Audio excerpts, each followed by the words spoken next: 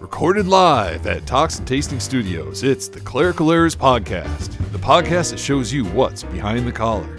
Let's go. From the Talks and Tasting Studios, this is the Clerical Errors Podcast, the podcast that shows you what's behind the collar. This is Bollhagen.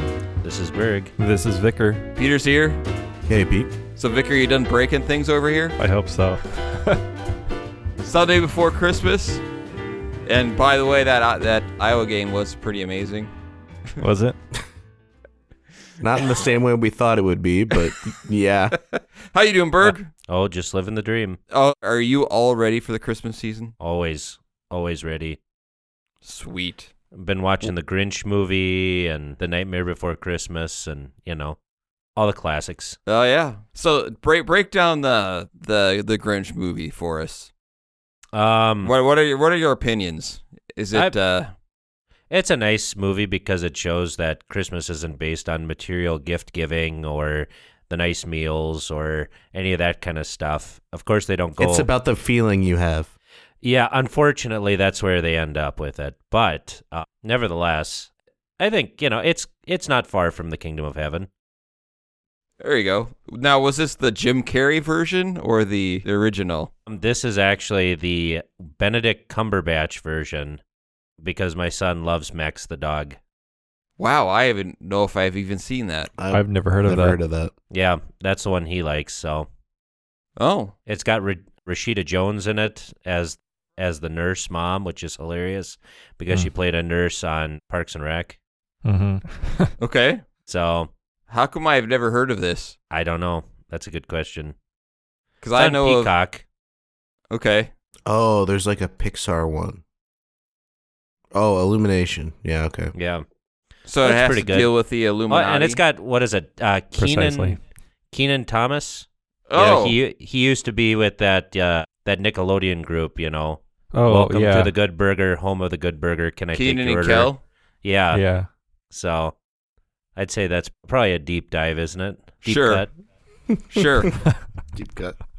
for some of our noble listeners. So does it retain the original theology of the original? yeah, I mean it's all right. It's okay.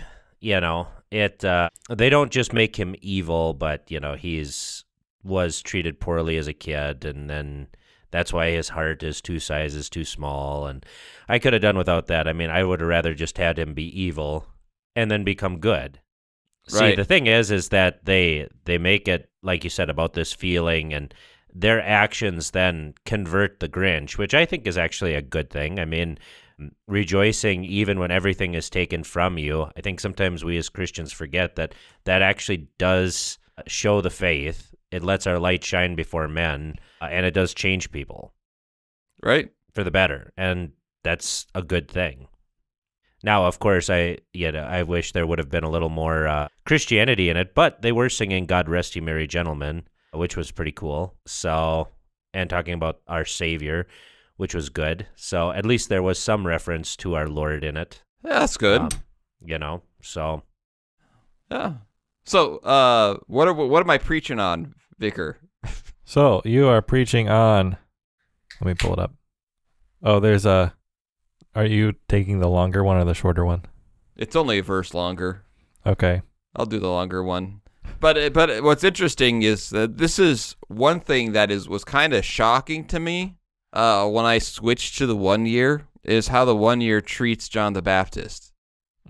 It doesn't necessarily go into like his original work so much as his questioning. Yeah. Are you the one? Yeah, it is kind of weird because you would expect John the Baptist to be like set up as the one who's going to prepare the way for Christ, but really in the 1 year it's just more of a, hey, who is this guy? Right. There's really no setup for who he is. Yeah. I mean, so have you you noticed actually this? get those? You actually get those more in the readings for the Wednesdays and the Fridays. It does a lot more of that. Oh, so sure. So the Wednesday after the first Sunday in Advent is Matthew 3, 1 through 6. And then the Friday is Luke 3, 7 through 18, where you get a little bit more of the full, the fill-in of, what does John the Baptist do? So, right. Right. That's why the What- Lutheran Missile Project is the bomb. You can't say that. What? I can't? The missile is the bomb. Come on, man. Now you're just confusing categories. Yeah, it's a little early. I've got an energy drink that I'm... Oh, what do you got there? Whoa. I C4. don't He's know. got C4. Whoa. So- Missiles, bombs, and C4. Wow. This is going to be an explosive episode. And I've got a monster. Man, you guys are... Am I rubbing off on you? What's going on here? Energy drinks, not coffee. Well, I Vicar's got a I coffee. got that. I've got a too. coffee. Oh, okay, okay. Wow, a C4 with a coffee chaser. That's pretty amazing. Doubling it Berg's hitting 400 milligrams of caffeine this morning. Yep. 'Tis the season. So, So, what kind of coffee do you have there, Vicar? It's a Frappuccino. Oh, what what is is that? That's a good question. I don't know what Frappuccino means, but it's basically just like a blended iced coffee kind of drink. Looks like it's got some. It looks like a milkshake. It does, but it isn't a milkshake. It's not as thick. Is that from Rustic Brew? Yeah. Sweet. Would you call it a beta drink? No, we're not going there. Some would. Oh, man. So, I think a lot of times when John the Baptist is preached, one of the things that winds up happening is you wind up talking more about the person and the character John the Baptist rather than what he actually said and did. Yeah. And ultimately, when you're talking about John the Baptist, it must come with his message of preparing the way for the Lord and repent. And with this current particular text where John is in prison and he sends his disciples to ask Jesus, "Are you the one, or should we look for another?" Every time this is brought up, people ask the question, was this genuine or not? I don't think that's not a nuanced way of looking at it, because I'll give you an example. I was just visiting my parents, right? And I was talking to them, and we were going to church, and they mentioned that, we're just so happy to go to church and hear the gospel. Now, you might ask, well, is that genuine? Do they really need to hear it? Are they doubting? That doesn't make sense to me. I think as a church, we've built what we do on the fact that we, in faith, know Jesus is the one, but we still need to hear it. I think John knew Christ Jesus was the one, Mm-hmm. but he needed to hear it. And I don't think that really is an issue. I mean, that's what we do as a church. And Jesus answers John by pointing him to the scriptures. See what I tell John, what you see and hear. It's basically explaining that Jesus is doing, that he is doing everything that the prophets said he would do. And so if John the Baptist, Jesus here says, there's no one born of a woman greater than he, if he is someone who believed, had faith, and yet needed to hear, who are we in our pride to think, well, I know I don't need to hear? And that's how I kind of take his question, is the fact that we try to make things so cut and dry without actually realizing that John the Baptist was a human being, and just like any human beings, we may know in faith and we may trust, but we still need to hear. My parents or someone who is older, someone still needs to hear. They still need a pastor. They need someone to go visit them, right? Why would John the Baptist shut in prison be any different? What do you think, Berg?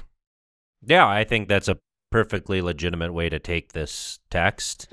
I think the other way that this text could be is that John knew that he was the greatest born of woman, that he was more than a prophet, and that his very person could actually become a hindrance or an obstacle to the salvation of his disciples. Because we see this long after John is dead, there are still really John the Baptist disciples running around, like in Ephesus, for example. And Aren't they're there still groups like in Africa where they still consider themselves followers of John the Baptist? I'm glad you brought that up. They're called the Mandeans. So the Mandeans are a closed ethno-religious community. They're monotheistic, they're Gnostic, and they're ethnic. Its adherents revere Adam, Abel, Seth, Enosh, Noah, Shem, Aram, and especially John the Baptist. By the way, they sound like they should have no trouble getting into college. There you go. Oh my goodness. Yeah, Mandeans considered Adam, Seth, Noah, Shem, and John the Baptist to be prophets, with Adam the founder of the religion and John being the greatest and final prophet. And so they actually believe that there's a constant battle or conflict between the forces of good and evil. The forces of good are represented by Nura, light, and Maya, Hai, living water, and those of evil are represented by Hushka, darkness, and Maya Tami, dead or rancid water. The two waters are mixed in all things in order to achieve a balance. Mandeans also believe in an afterlife or heaven called Alma Denura, the world of light. And so basically all matter is from the darkness or this rancid or dead water. Our souls are the living water or the light. And so even to this day, there's still people who revere John the Baptist as the greatest prophet. So where did they get all that from John the Baptist? Well, I mean, I think it has to do with, because what we see, especially like in the book of Acts, talking about Ephesus, I mean, there were these Johannites who were running around. They were still baptizing. They were still doing this kind of stuff. And of course, it probably got syncretized. There was a syncretism between Gnosticism and John the Baptist, because John the Baptist doesn't do any miracles. He isn't raised from the dead. He's a voice, which really would fit very well with Gnosticism, right? Right. Mm-hmm. In his understanding, they could take what he ate and what he wore as being kind of consistent with the way the Gnostics viewed the body. Right. So I can see that. Or this is where they could view it symbolically, which is how like the Valentinian Gnostics take most of what Jesus does as symbolically. Speak up, Baker. Sorry. Say it with your chest, bro. Oh, sorry. I was just saying that since they're a Gnostic like offshoot, they probably took it as being symbolic of something or another, just as the Valentinians took everything that Jesus did as being symbolic, including his baptism. That's when the true Christ descended upon him and left him at the cross. They took that as symbolic as well. So who knows what they thought of it? Yeah. So I think John knows this, and he knows that his very person can stand in the way of salvation. And so what does he do? He sends them to Jesus. And Jesus here uses very earthly things. I mean, all of these things are very earthly except the last one, right? Mm-hmm. I mean, Jesus here is healing. The blind receive their sight. Well, the lame walk, lepers are cleansed, the deaf hear, and the dead are raised up. Now, if you're a Gnostic, none of those things matter to you. Right. Right? I mean, none of those things matter, because what really matters is getting out of this rotting meat suit and going up to heaven, right? Mm-hmm. I think sometimes, even in the Missouri Synod, some of our older members probably lean a little too heavy on, just going to heaven, right? And they kind of forget about the resurrection of the dead. Now, today, the younger guys have the opposite problem of focusing so much on the resurrection of the dead that they forget about the interim state. But it actually is both, right? Jesus actually comes to undo, to purify, redeem, and free this creation that is under the bondage of corruption and sin. And his miracles show that this is the very thing that he came to do. And the last one shows that, hey, all of this comes through the gospel, through a message, through preaching. And that's exactly what John was. John was a messenger. A messenger carries a message. He was an angel in that regard, right? Mm-hmm. And so I think, this has so many applications for talking about, creation was created good. What has made it bad? Why do we suffer these things? Well, because of sin. This is exactly what Jesus came to do. His miracles are sneak previews of his resurrection and the last day, so to speak. Right. And an undoing of the things that sin has brought. Kind of like when you look at Pentecost, it was the undoing of Babel. Yeah, exactly. So, what we see here too is like all these people died again, right? Mm-hmm. As far as I know. Who knows? Maybe they went blind or they died again, whatever, right? This is why we can talk about Jesus as the firstborn from the dead. All of his resurrections, all of his healings were, in a sense, temporary. Right. And I think that's another thing we can talk about that, well, why don't we see these miracles today? Why doesn't Jesus do this today? Well, he is going to do it at the end of time. And we are citizens of heaven. We have eternal life now. If we die physically, we are not going to die spiritually. And the other aspect through is the gospel. And the other aspect of that is the miracles of Jesus are by nature miraculous. What makes the miracles of Jesus special is the fact that they don't happen. If they happened all the time, it would cease to be a miracle. Right. That's what I get. People as higher critics will say, obviously these miracles don't happen. That's what makes it a miracle, you doofus. That's kind of the point, yeah. That's why they're there, because they don't happen. That's why Jesus said, these things don't happen. Look what I do. They happen when I'm here, and you're seeing it as proof that I am the one. And if they happened all the time, they wouldn't be miracles anymore. Well, and I think the other tact you could take on this is you could actually do, John, the portrait of an evangelical preacher. Like, what is a preacher supposed to be? Well, a preacher, an evangelical preacher, is not supposed to be a reed shaken by the wind.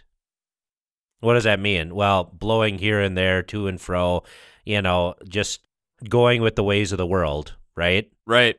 He shouldn't be a man with soft clothing, right? Because they live in king's houses. Well, that actually means we have to speak truth to power, right? Just as John did. That's why John's in prison.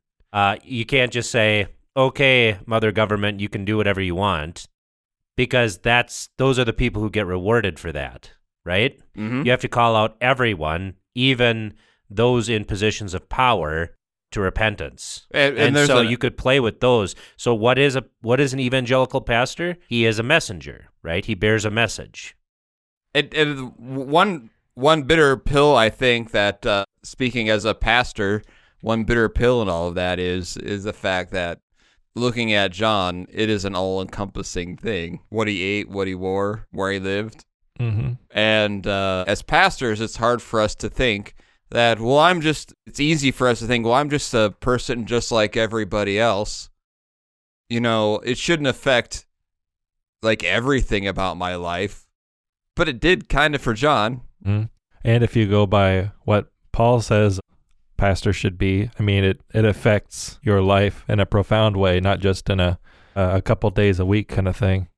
Yeah, it can literally cause your death. What kind of things are we dealing with now? Things like cohabitation, gay marriage, all things relating to, sex and marriage and that sort of thing. Well, that's what killed John. John told Herod, it's not lawful for you to have your brother's wife. Right. That's what put him in, in prison. In a weird way, by the way, this reminds me, this text kind of reminds me of Dumb and Dumber. How so? Yeah, you're going to have to explain that one. Okay. So, Have you guys seen Dumb and Dumber? Yes. Yes, we landed on the moon. How did it end? You remember how it ended? Oh, I don't remember how it ended. All I can think of is, so you're saying there's a chance. Yeah. Right. It ended with, so they're basically walking, or maybe they're taking their scooter, I don't remember. They're leaving Las Vegas, and on their way out, a stroke of luck, this bus pulls over, and they're like the Swedish bikini team, and they need someone to put on their suntan lotion for them. Would they be willing to be hired as that? Right? Yep. Right. Okay. So you would think, to me, if they had gotten on the bus, that would have ruined the movie. Because they're supposed to be dumb. That's not how it's supposed to end, right? Right. And so they come up with I'm sorry, no, we have to go over here. And they let the bus go. And as the bus drives away, they thought about it. They thought, wait a minute. And they never get back on the bus. That's how it's supposed to end, right? Right. It's supposed to fit in the theme. Okay. If John is the Old Testament prophet, right? The greatest of the prophets, how is his life supposed to end? By death. Right. Like, this is fitting this is how the prophet is supposed to die. Right. Doing his work at the hands of people who didn't like to hear his word. So that's how, does that make sense? Or is that just in my head? No, that totally makes sense. Then when you apply it to Jesus, it still does. But him also being God himself can then raise himself from the dead, or be raised from the dead. So he completes that sort of type of the prophet. All right, we're rambling, aren't we? We want to move on. We got a lot to talk about. We have my top 12 list, and Berg is going to teach us about the Ember days, which is those 3 days that will tell you the weather of the next 3 months. Am I confusing that? I think that's Groundhog Day. That's Amber days? I don't know. Anybody know what I'm talking about? I have no idea. No clue. All right. No idea.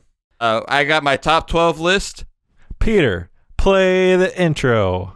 Enough nonsense. It's time for Bollhagen's Top 12. So my top 12 list is on just simply contentment.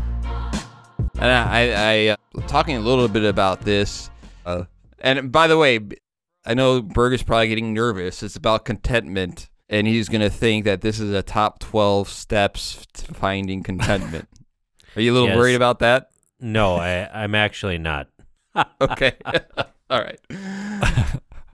That's not exactly what this is. It's just things to think about when it comes to contentment. And why might I choose this time of year to talk about this? Do you think we're living a very content time? I think we're living in a material world. Right. See, that even works for the Mandeans, too.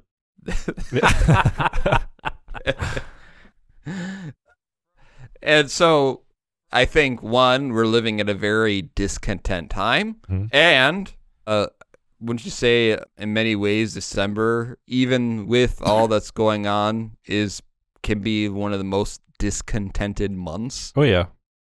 So, especially with all the rampant consumerism and sort of the heartlessness that's with which some people treat the month of December.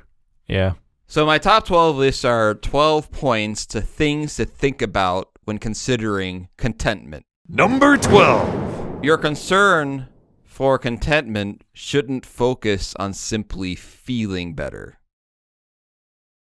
In other words, when we as Christians talk about contentment, we might, oftentimes people look to the church and say, well, I need to feel content. I want to feel better.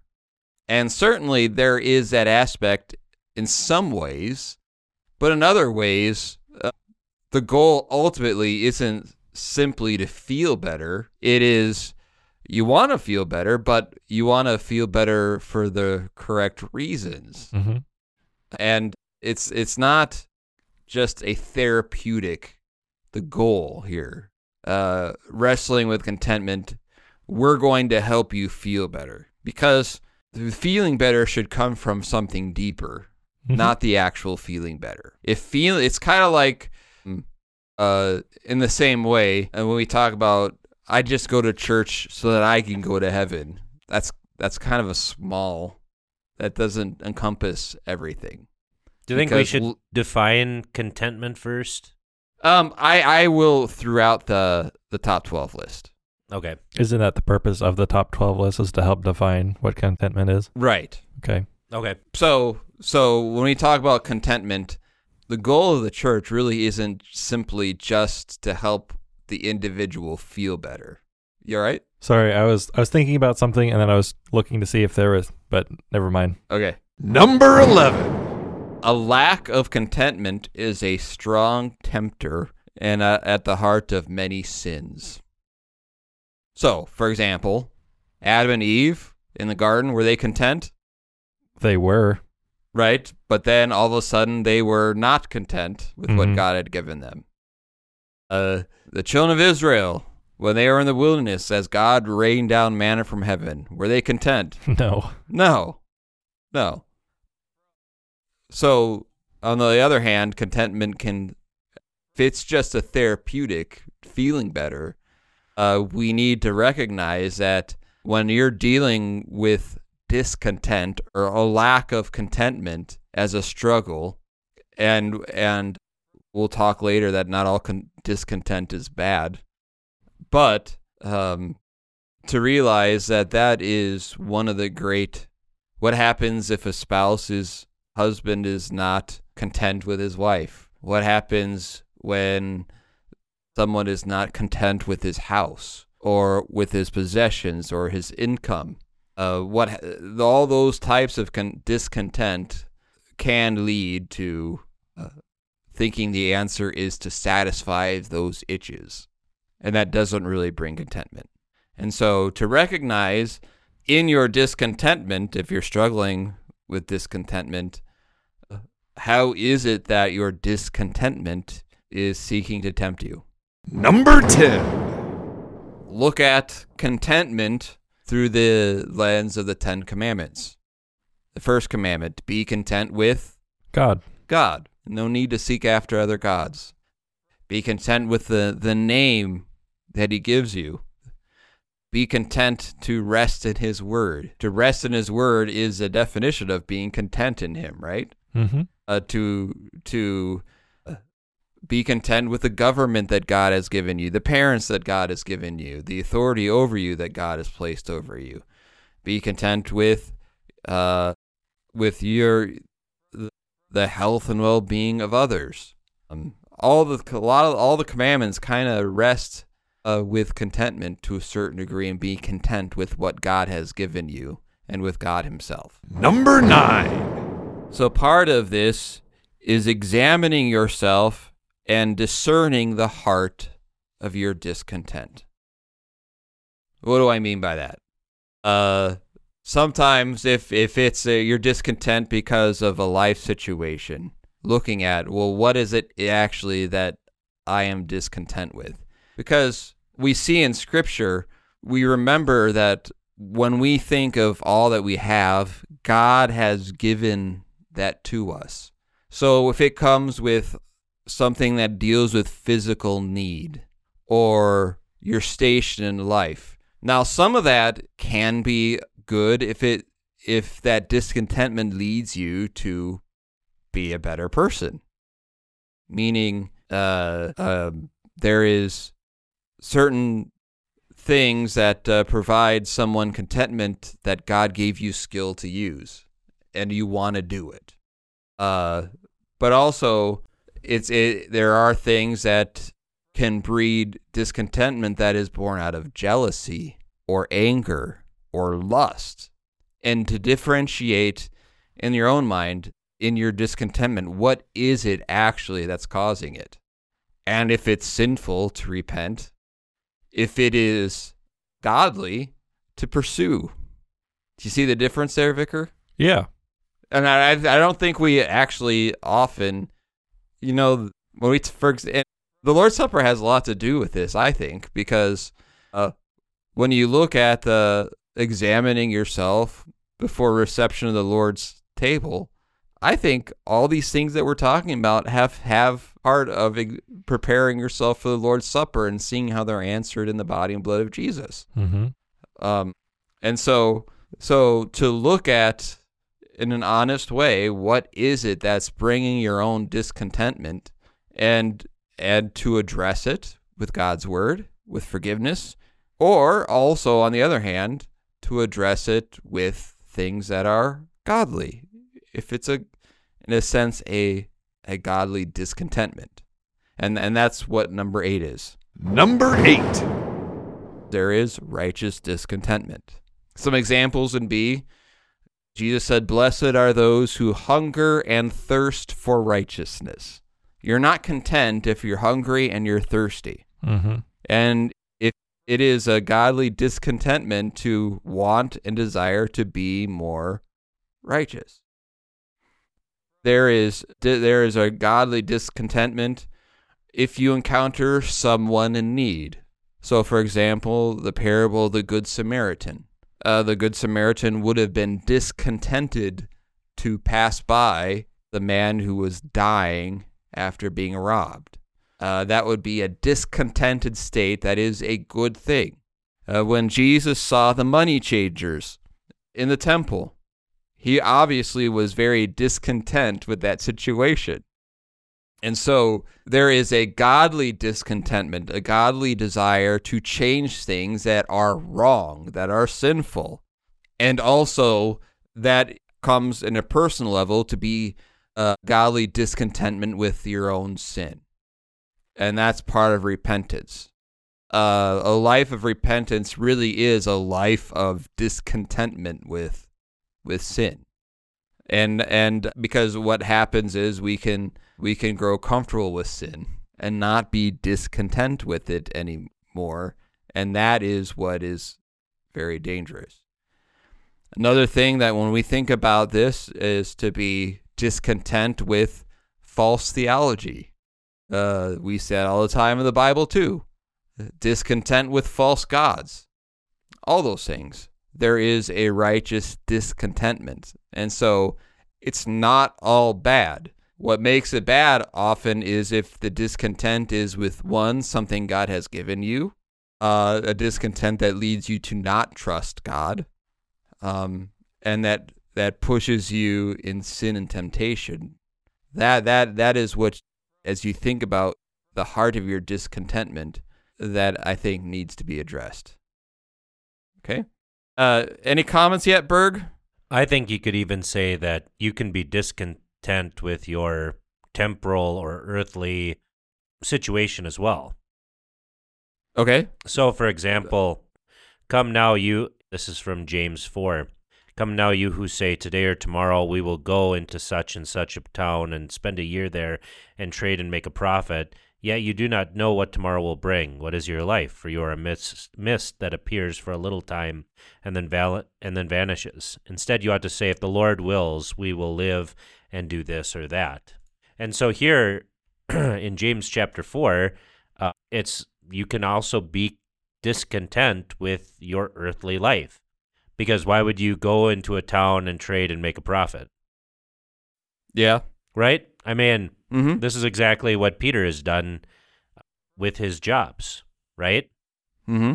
He was discontent with the other ones, and that's not a bad thing. Like, it's not a bad thing to improve your earthly station in life, but it always has to be with the caveat, if the Lord wills. Right. I mean, God is the one who gives success in all earthly endeavors as well.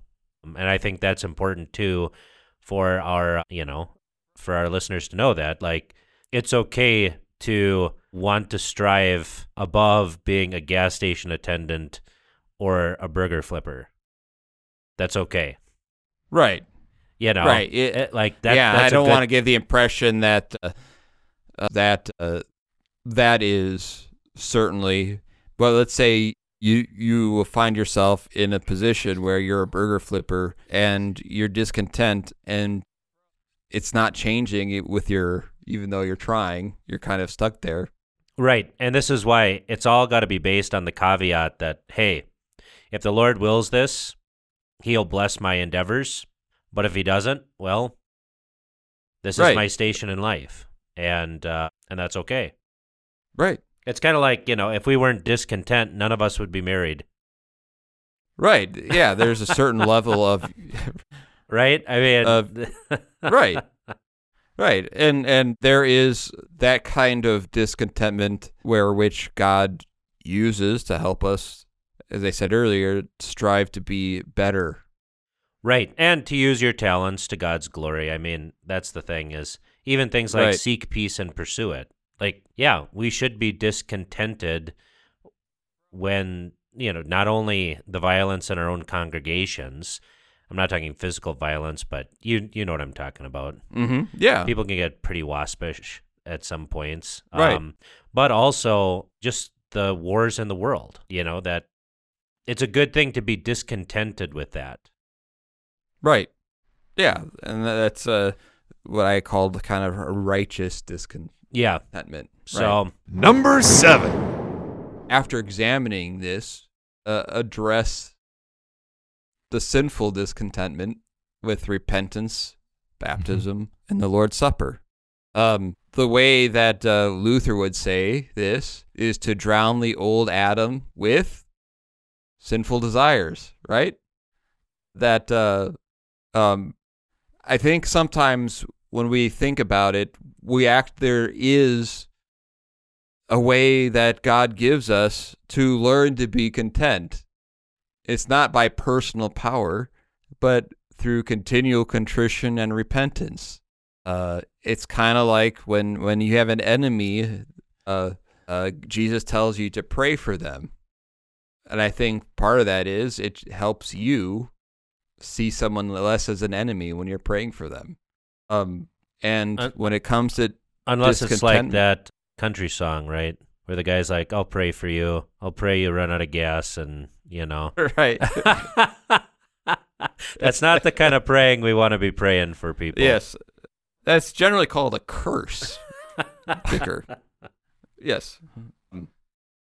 But I think going back to my song that I sang about concupiscence. Concupiscence, it's a sin. And our sinful desires and our sinful discontentment is a sin. And if it is a sin, it needs repentance. And there is, I think, knowing that is forgiven and continuing to live in repentance of that actually can change what you're content with. Does that make any sense to anybody? Yeah. I mean, when you start talking about things in like this therapeutic language, you start to put emotions and feelings in a vacuum, right? But when it comes to things like discontentment or contentment in general, it's usually caused by something. And to be able to address what's causing it, instead of just thinking, oh, I don't feel good, I need to feel better. Well, you can't feel better if you don't know what's causing you to not feel good. Right. And I think that goes right along with repentance and knowing that discontent, to be discontent like the children of Israel was in the wilderness, that is something that should have brought repentance. Mm-hmm. You ready to continue? Yep. Number 6. You got to make a distinction between discontent and suffering. Does that make any sense to anybody? Yeah. Yes, it does. Because Romans 5, for example, says that you could actually rejoice in your suffering. And, why? Because you have hope and peace in the Lord Jesus Christ. And your distinction between discontent and suffering is the fact that you're going to suffer, right? Mm-hmm. And a lot of times that suffering is not anything you can do anything about. Mm-hmm. And rather than allowing that to drive you to find discontentment in things that aren't helpful, whether it's avoidance, I mean, we have a huge fentanyl problem, right? Mm-hmm. When you think of, was it Matthew Perry? We just found out that he died from ketamine. Yeah. How did he address suffering? By numbing himself. Right. By running away from it, yeah.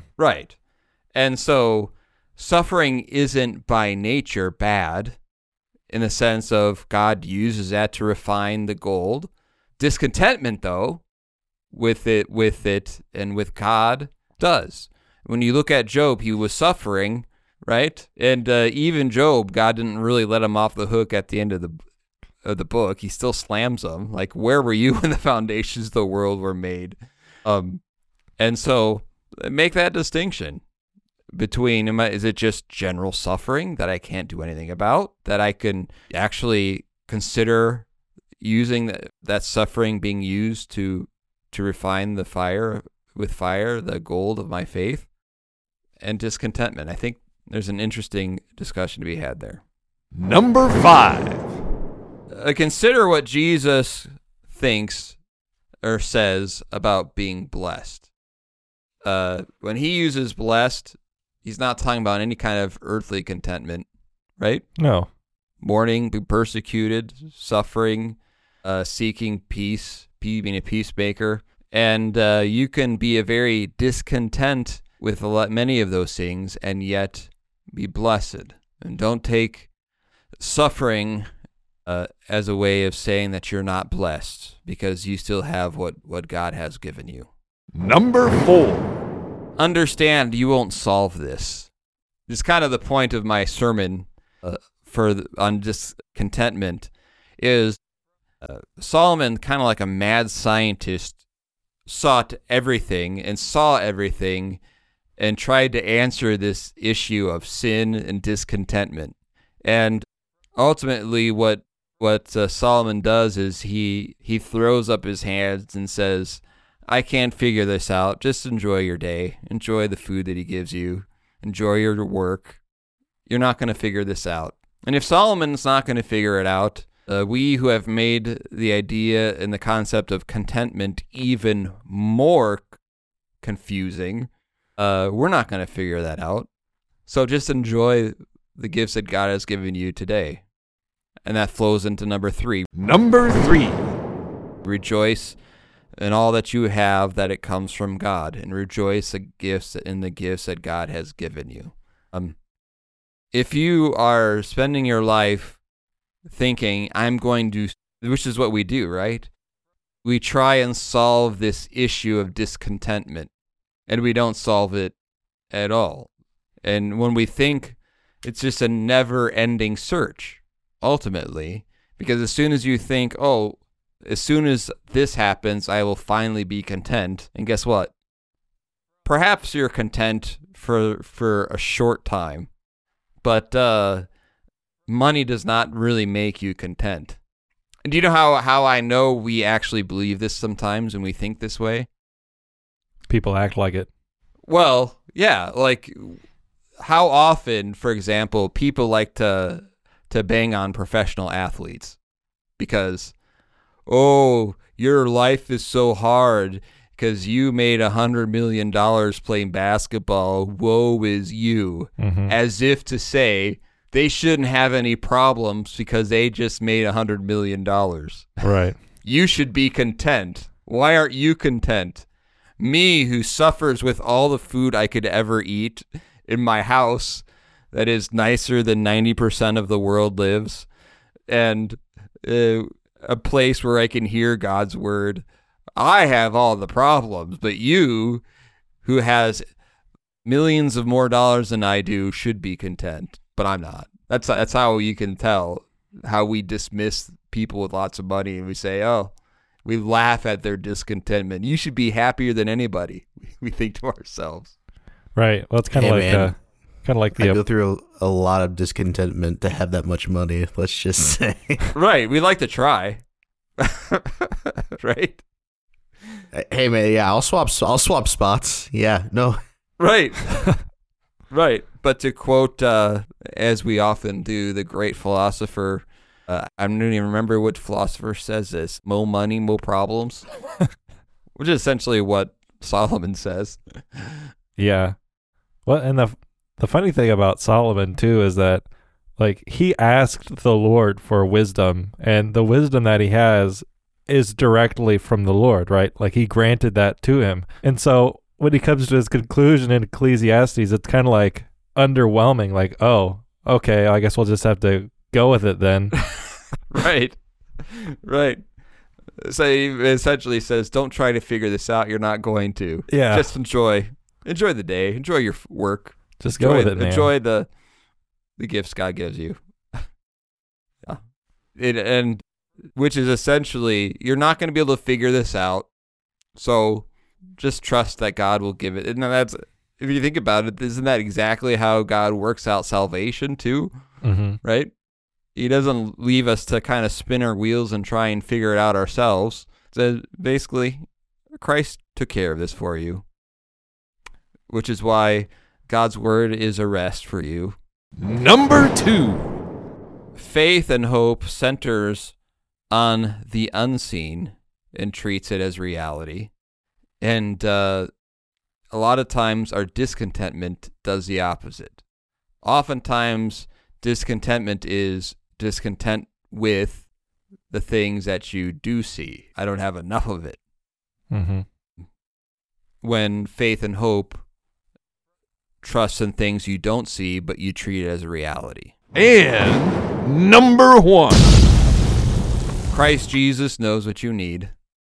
And he, as Jesus talks about worry and being discontent with what you eat or what you wear and worrying about that, seek first the kingdom of God and his righteousness, and all those things will be added unto you. That's easier said than done, right? That continues to be a work in progress because we're sinners. But ultimately, that is, pastors will tell you, we see this more and more as people get older. You know, sometimes when an example of this is one time I asked someone, what are you most looking forward to in the kingdom of God? And the answer was, just to see Jesus. Right? Right, yeah. You ask someone younger, everything's going to be awesome. Is my dog going to be there? And, you know. Yeah. I ran into a little bit with that with the confirmation kids because somebody had a question about heaven and I answered it. So they all started speculating and they're like, oh, you'll be flying around like you do in Minecraft. It's like, no, heaven's nothing like Minecraft. Don't go there. So that's my list. What did I miss, Berg? Anything I miss? No, I mean, it was a good list because I just listened to a podcast on the art of manliness about something like this. And, there's one thing he brought up, which I think is a good thing, is this distinction between having and being. And if you build your personality on what you have, whether that be money, fame, power, weightlifting, or even children, eventually those things are going to go away or they are going to change.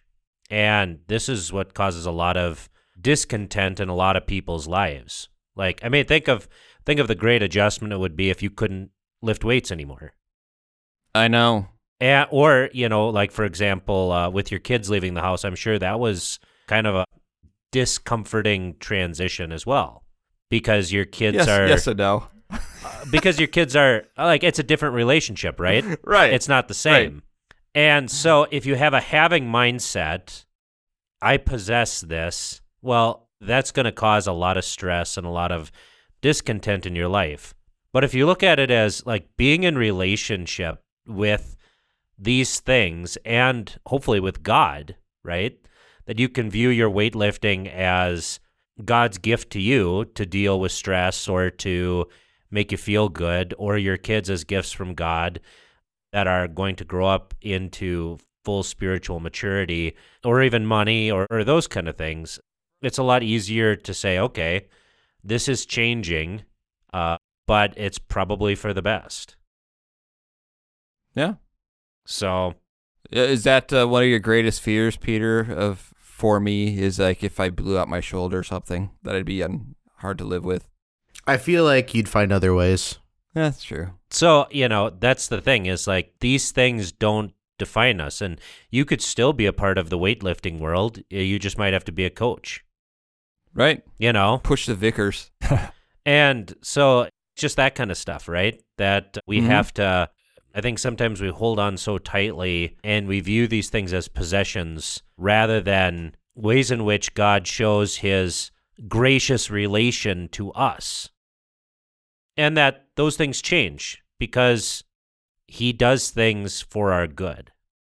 I'm sure you've had this discussion with some of the older folks where they talked about, well, when we first married, we only lived off I remember one saying that they literally lived off of, they would bring cream from their 2 dairy cows into town once a week, and they would get enough money for their sugar and other like couple items that they needed from the grocery store because everything else came from the land they lived. And they usually had enough money left over to go to the picture show, they said. This was when I was first a pastor, so this would have been long time ago. Yeah. And they would say, both would say that was the happiest time of our life. I think there's an understanding that way that we miss. Mm-hmm. So, all right. I want to know about the Ember days. So we'll do a campfire catechesis. Peter, play the intro. Gather round, everyone. Time for Campfire Catechesis.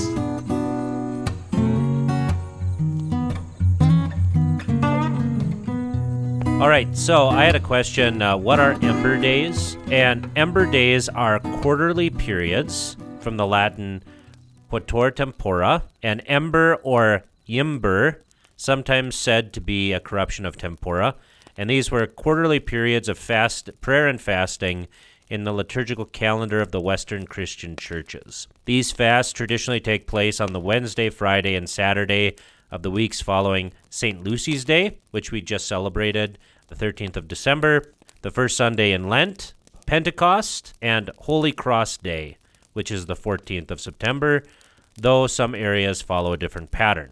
Now, these are usually tied to cycles of farming and harvesting. So why the name Ember? It's probably a corruption of the Latin tempora to the German quatember, and thence by the easy corruption of dropping the first syllable, a corruption which also takes place in some other words, we get the English word ember.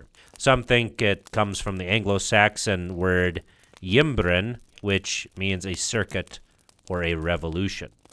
The term Ember Days refer to the 3 days set apart for fasting, abstinence, and prayer during each of the 4 seasons of the year.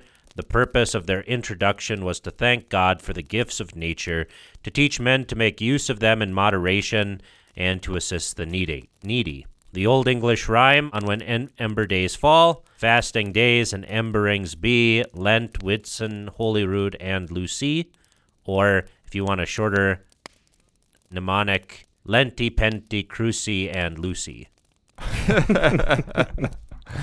So, what are some of the texts here for the Ember Days? We see these texts. You have the Annunciation, Luke 26 through 38 on Ember Wednesday, where the Holy Spirit, or where the angel of the Lord announces to Mary that she will give birth to Jesus, and that he will be the Son of the Highest, and God will give him the throne of his father David. Ember Friday, this is where Mary visits Elizabeth, and John the Baptist leaps in the womb, and that she is blessed among women.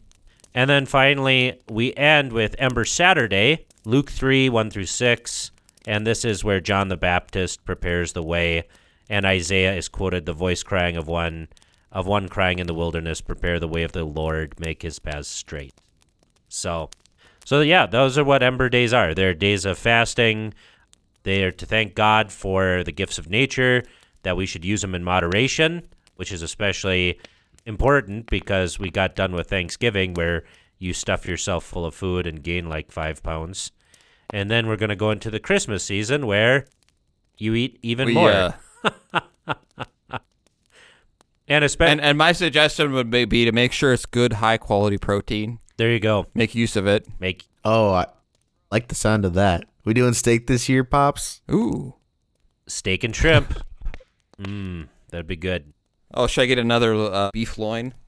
Maybe. All right, so Berg, my introduction to Ember Bay days was from farmers, where they would use it to, in a sense, to use it for weather purposes. Have you heard of this? I have not heard of this. So do you want to? Well, first thing I want to do is we haven't really given. I want to give an assignment to our super fan. Okay, the Baron. I want him to our super fan to test out the Ember Days weather thing. What? All right, so what are the 3 Ember Days, Berg, in December? They would be.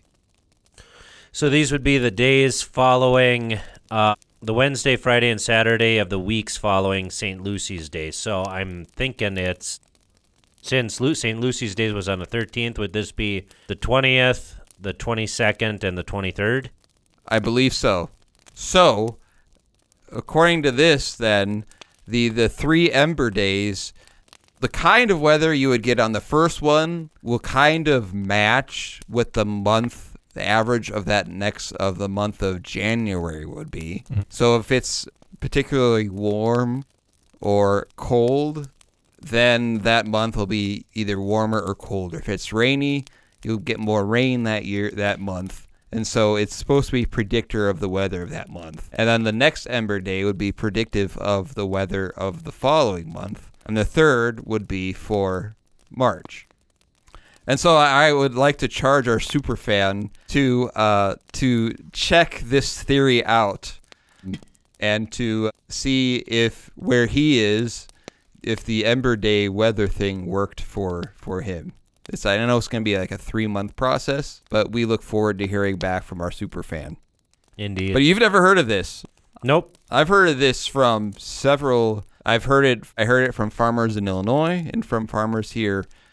Well, obviously not young farmers, but they would actually take the time to mark these out to look at the weather. Very awesome.